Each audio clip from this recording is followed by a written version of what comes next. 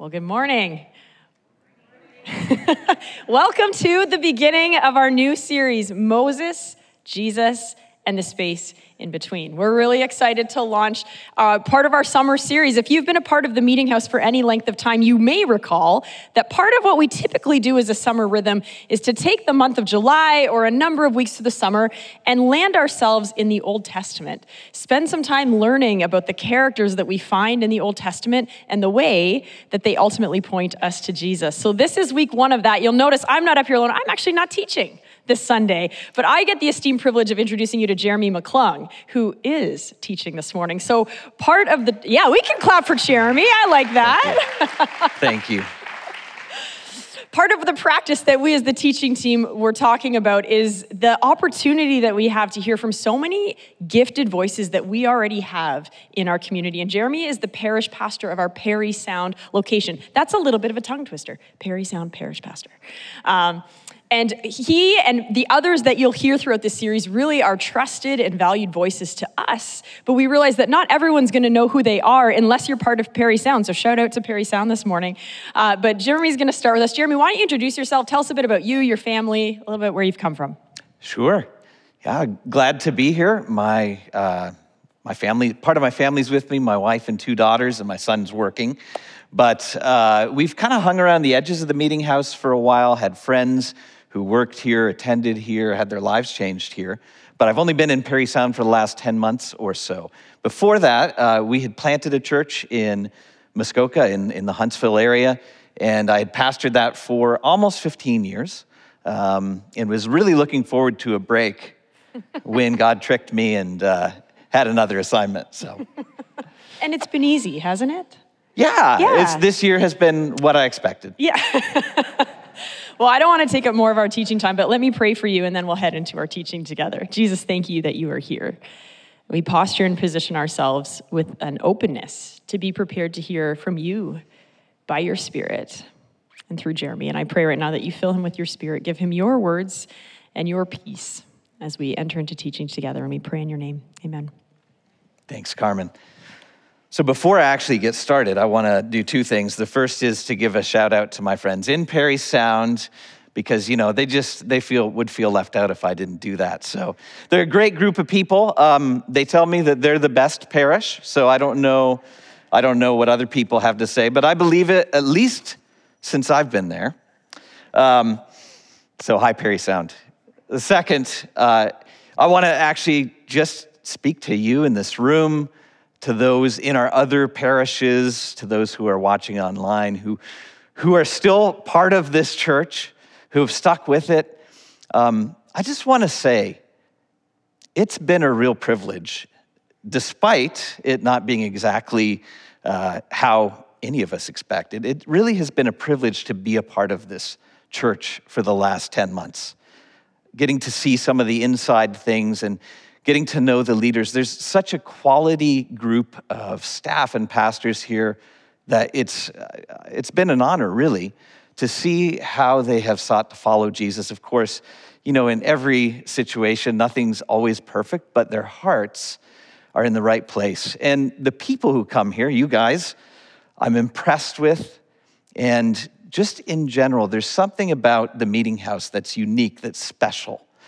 Maybe it's the authenticity. Maybe it's the love for Jesus, the joy, even in the midst of difficulty.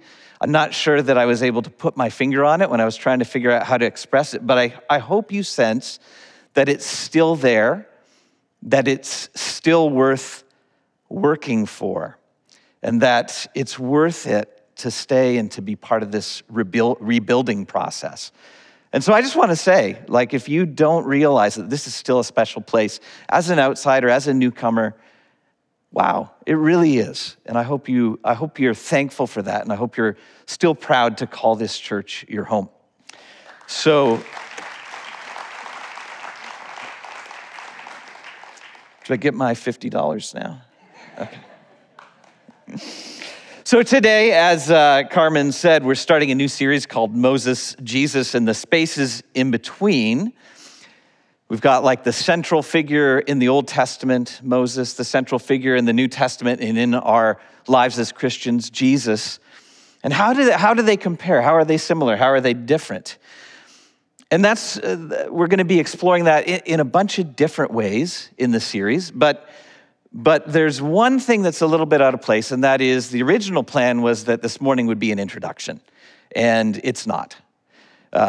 This morning was supposed to happen next week, and so we're doing kind of a Star Wars thing. We're starting with episode 2.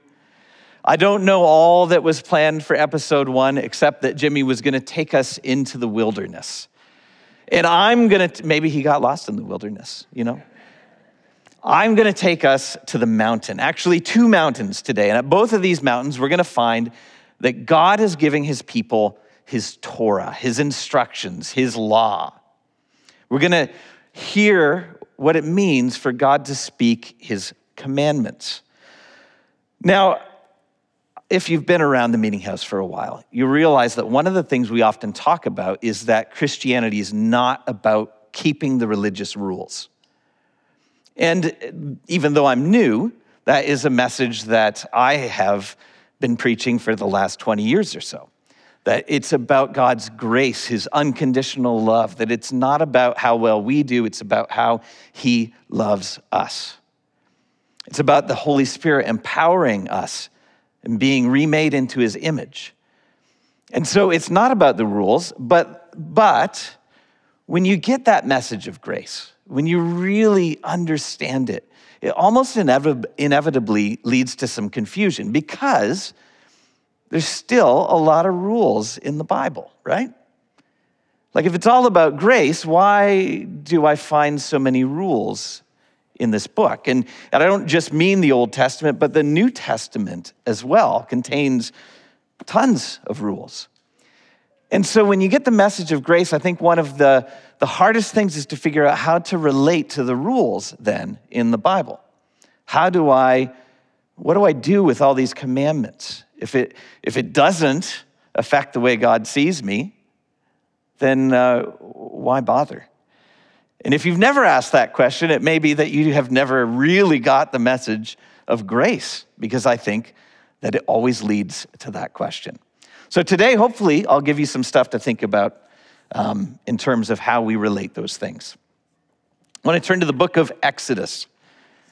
That's where we find the story of the Exodus from Egypt. It makes sense, right?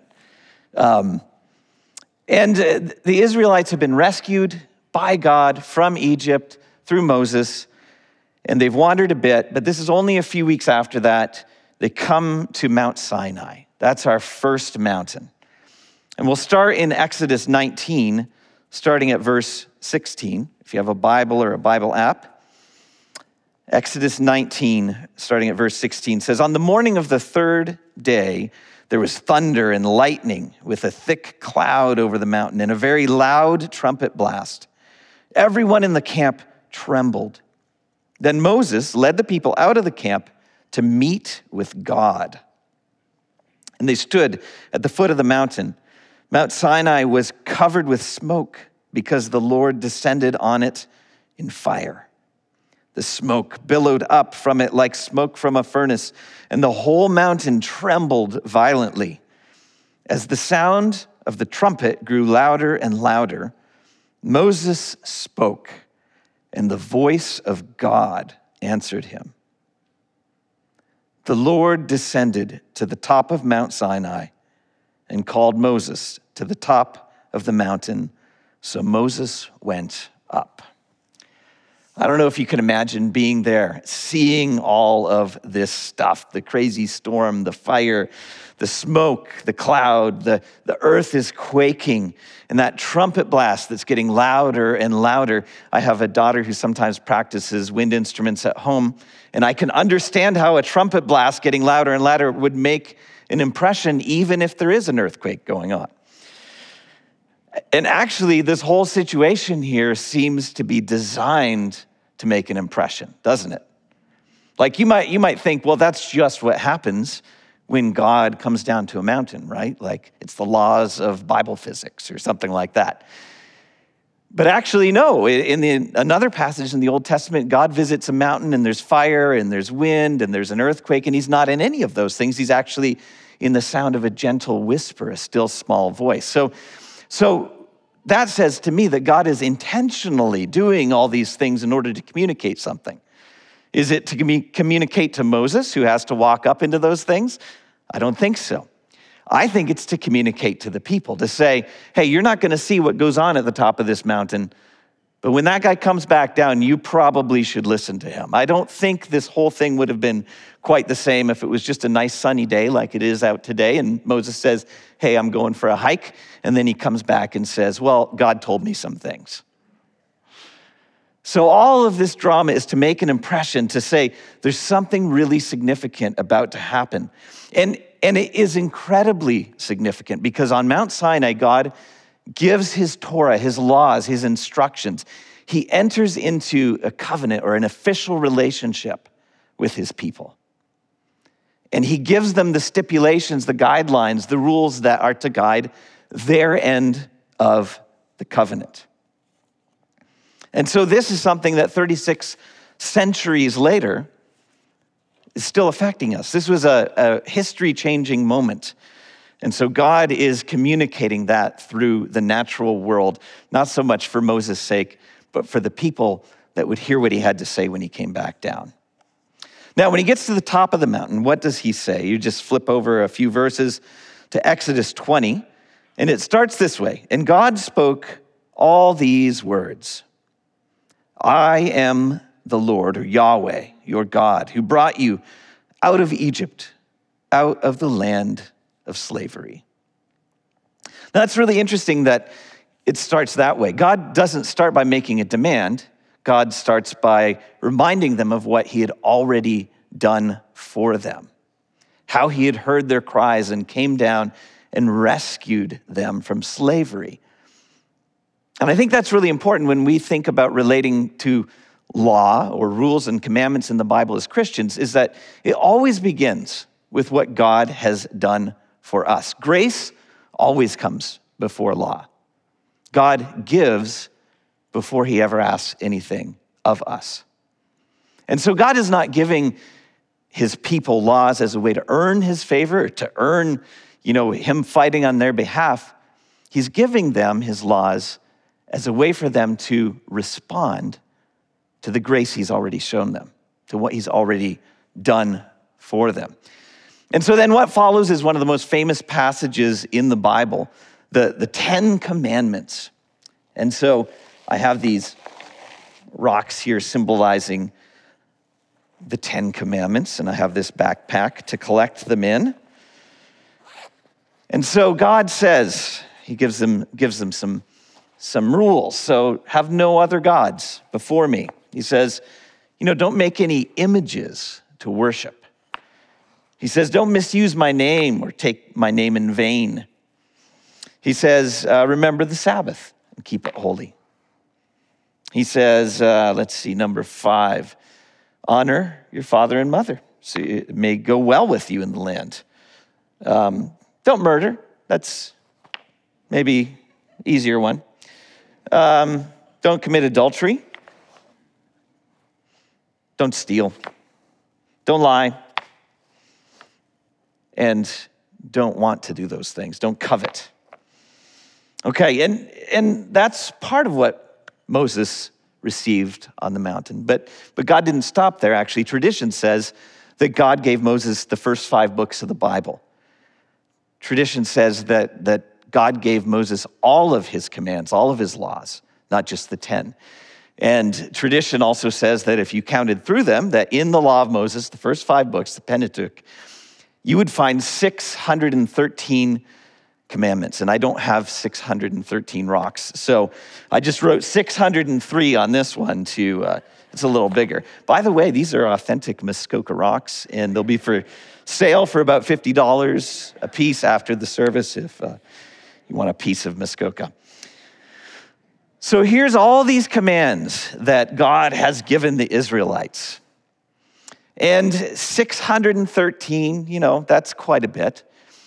But if you fast forward 1,600 years or so to the time of Jesus, the first century, what you'll find is that over those centuries, over those years, the religious people in Israel have decided that 613 wasn't nearly enough. Okay, and so they did this thing called building the fence around the Torah. They wanted to make sure that nobody even got close to breaking one of the Torah commands, the 613.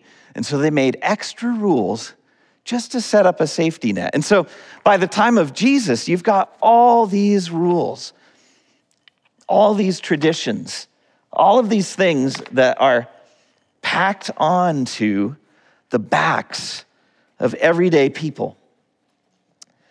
Jesus comes onto the scene and he says, "You Pharisees, you religious leaders, you scribes, woe to you, because you tie up heavy loads on people's backs and you're not willing to lift a finger to help them." I notice no one's coming to help me right now.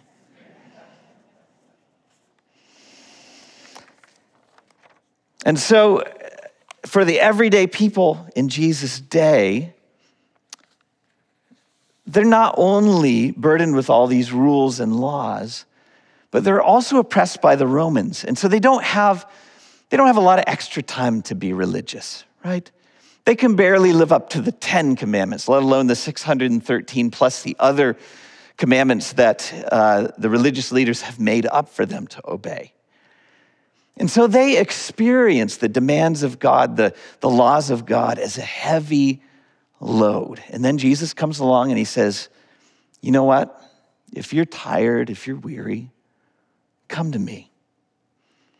Learn from me. My yoke is easy. My burden is light." And they say, someone finally gets it, right? Someone finally understands how hard it is to do all this stuff. Maybe because he's a carpenter, a builder, he understood what it was like for an everyday person to try to follow the rules and the commands. And so I want to bring us now to our second mountain. It's described in Matthew 5, verses 1 to 2. It says this, "Now when Jesus saw the crowds, he went up on a mountainside and sat down. His disciples came to him and he began to teach them." And what follows there is the Sermon on the Mount, which is another very famous passage in the Bible. And particularly for us as Anabaptists, the Sermon on the Mount has always been like the key, like the big deal. And so Jesus delivers the Sermon on the Mount. But what I've never noticed before until I was preparing for this is that the words that that Matthew uses to say that Jesus went up on the mountainside are the exact same words. The phrase is exactly the same, word for word, as when the Greek Old Testament, so the Septuagint, describes Moses going up the mountain. And so knowing Matthew and knowing what he's doing with his gospel and his knowledge of the Old Testament that he weaves through it, I don't think this is a coincidence. I think Matthew chose those words, that description, in order to give a big hint to people who are reading that, oh, okay, up the mountain, this is another Moses. This is another Sinai. And this is God giving another Torah, a new Torah. And so I think that that's a little bit of a flag there for us to pay attention. And so here we are on the mountain. This time people are allowed to come with him. And so the people are surrounding him, ready to hear a new word from Yahweh, ready to receive a new law. And they're all carrying these backpacks, and they're all hoping that maybe Jesus is going to help them lighten the load, take some things out of there, maybe simplify what it means to love and follow God. And so that is why it's a bit surprising when just a couple verses in verse 17, you hear these words from Jesus. "Do not think that I have come to abolish the law or the prophets. I've not come to abolish them, but to fulfill them. For truly I tell you, until heaven and earth disappear, not the smallest letter, not the least stroke of a pen will by any means disappear from the law until everything is accomplished. Therefore, anyone who sets aside one of the least of these commands and teaches others accordingly will be called least in the kingdom of heaven or God. But whoever practices and teaches these commands will be called great in the kingdom of heaven or God. For I tell you that unless your righteousness, everyday people carrying these heavy loads, unless your righteousness surpasses that of the Pharisees and the teachers of the law, you will certainly not enter the kingdom of heaven. You can't be part of what I have come to do. And so I'm sure that as Jesus is saying these things, he's not getting all smiles and nods, right? He's getting questioning looks. He's getting mouths kind of open. He's getting like, what are you talking about? How is that even possible? What does it even mean to have righteousness that surpasses the scribes and the Pharisees? And so he says, all right, let me tell you. Well, Moses told you not to murder, right? Yeah, okay, yeah, none of us have murdered here. Well, have you ever hated your brother? Have you ever been angry with them? Yeah, don't do that. Have you ever called them names like, you fool? Have you ever written them off, shown contempt to them so that, you're just like, them? Yeah, don't do that. That's a lot like murder in your heart. And he says, you remember the one about don't commit adultery? And, yeah, we haven't done that either. Well, have you ever wanted to? Have you ever lusted after someone? Don't lust. Don't even want to. And then he says stuff like, love your enemies, turn the other cheek. And he just keeps putting more and more into these people's backpacks.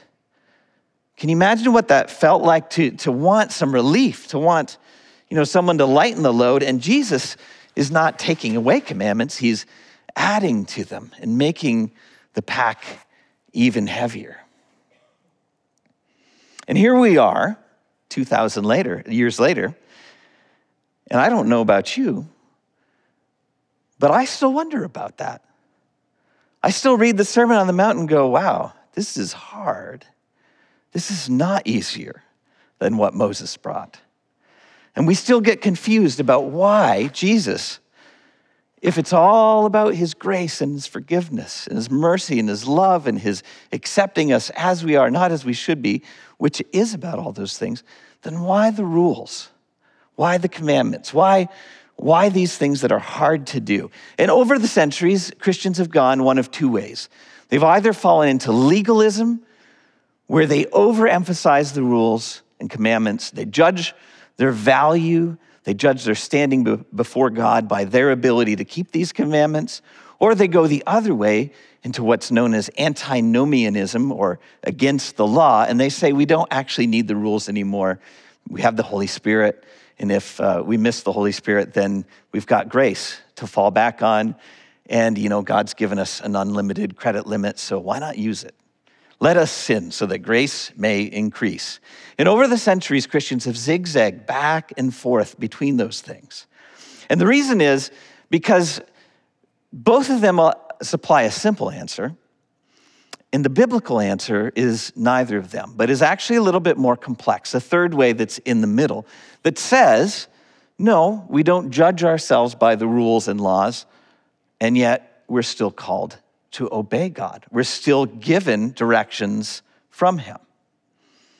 And I think what can really help us to make sense of this is to see it from a proper Jewish understanding of the law. See, the Jews, when they were at their best, never experienced the Torah as a heavy burden. It was the most incredible gift that God had ever given them. It was the gift of clarity, of direction, of knowledge. It was a gift that helped them shape their community identity. It helped them know what he wanted from them. It helped them respond to all that he had done for them. And it also helped them when they went off track, when they messed up. It helped them know how to get back on track. David, I think, expresses a healthy Jewish understanding in Psalm 19.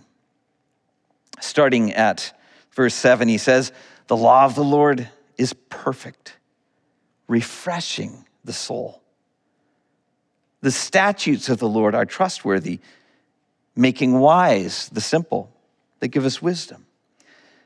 The precepts of the Lord are right, giving joy to the heart. That's actually where this whole sermon grew out of, is as we were reflecting. Jesus said, I've given you my commandments so that your joy may be full. And I thought, joy from commandments?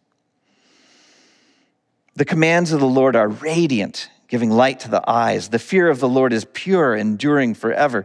The decrees of the Lord are firm, and all of them are righteous. They're more precious than gold, than much pure gold. They're sweeter than honey from the honeycomb. By them your servant is warned. They're helpful when we go off track. And in keeping them, there is great reward. They're rewarding when we're on track. And so I think that we can learn a lot from that perspective on the law, that the law is not meant to be this heavy burden that we carry. What's it meant to do then? Well, actually in Psalm 119, there are a couple places where the psalmist says, he talks about God's commands as a path, and he says, teach me to walk in the path of your commands because there I find delight. A little bit later says, I run in the path of your commands because you've set my heart free. And so if there's a main point I want you to take away from today, it's that the commands of God were not meant to be, for us, a burden to carry. They were meant to be a path to walk. They were meant to give us direction, and direction on a couple of different things. First of all, they give us direction on what the best life looks like. Do you trust that God has your best in mind? Do you trust that God is generous and giving? That he loves you so much that he would die to be with you? Well, then probably if he's going to give us instructions and a path to walk, it's going to be a good one. It's going to be the path to our best life. In fact, we couldn't come up with a better life than the one that God has for us. The other thing that this path does is it gives us a path, just like the Israelites, to responding to God, to showing our gratitude and our love to him. And so when we walk this path, in the path of his commands, it's not about earning his favor, it's about responding to it. It's not about somehow getting his blessings or gifts, it's about thanking him for all that he's given us. And so our obedience never earns anything from God, but it does say thank you to God. And so I want to challenge us on our relationship to the rules and the commandments. Because if you're anything like me, it's a struggle. I don't like being told what to do. And so there's automatically a bit of resistance. Maybe you're someone who has received the message of grace, that it's not about the religious rules, and so you've just left them behind. Set the heavy pack down and woohoo, let's do whatever we want. I'm sure the Holy Spirit will lead. Don't really need the rules. And that's not actually the picture that Jesus paints or that the Bible paints. The rules themselves are an expression of his grace. There's something that we can find joy in, that we can delight in.